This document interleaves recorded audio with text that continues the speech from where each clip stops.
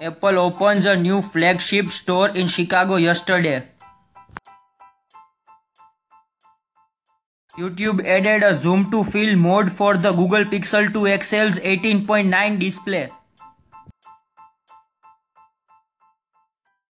Facebook Messenger will soon let you pay your friends back with PayPal. iPhone Upgrade Program members can get a head start when upgrading to iPhone X.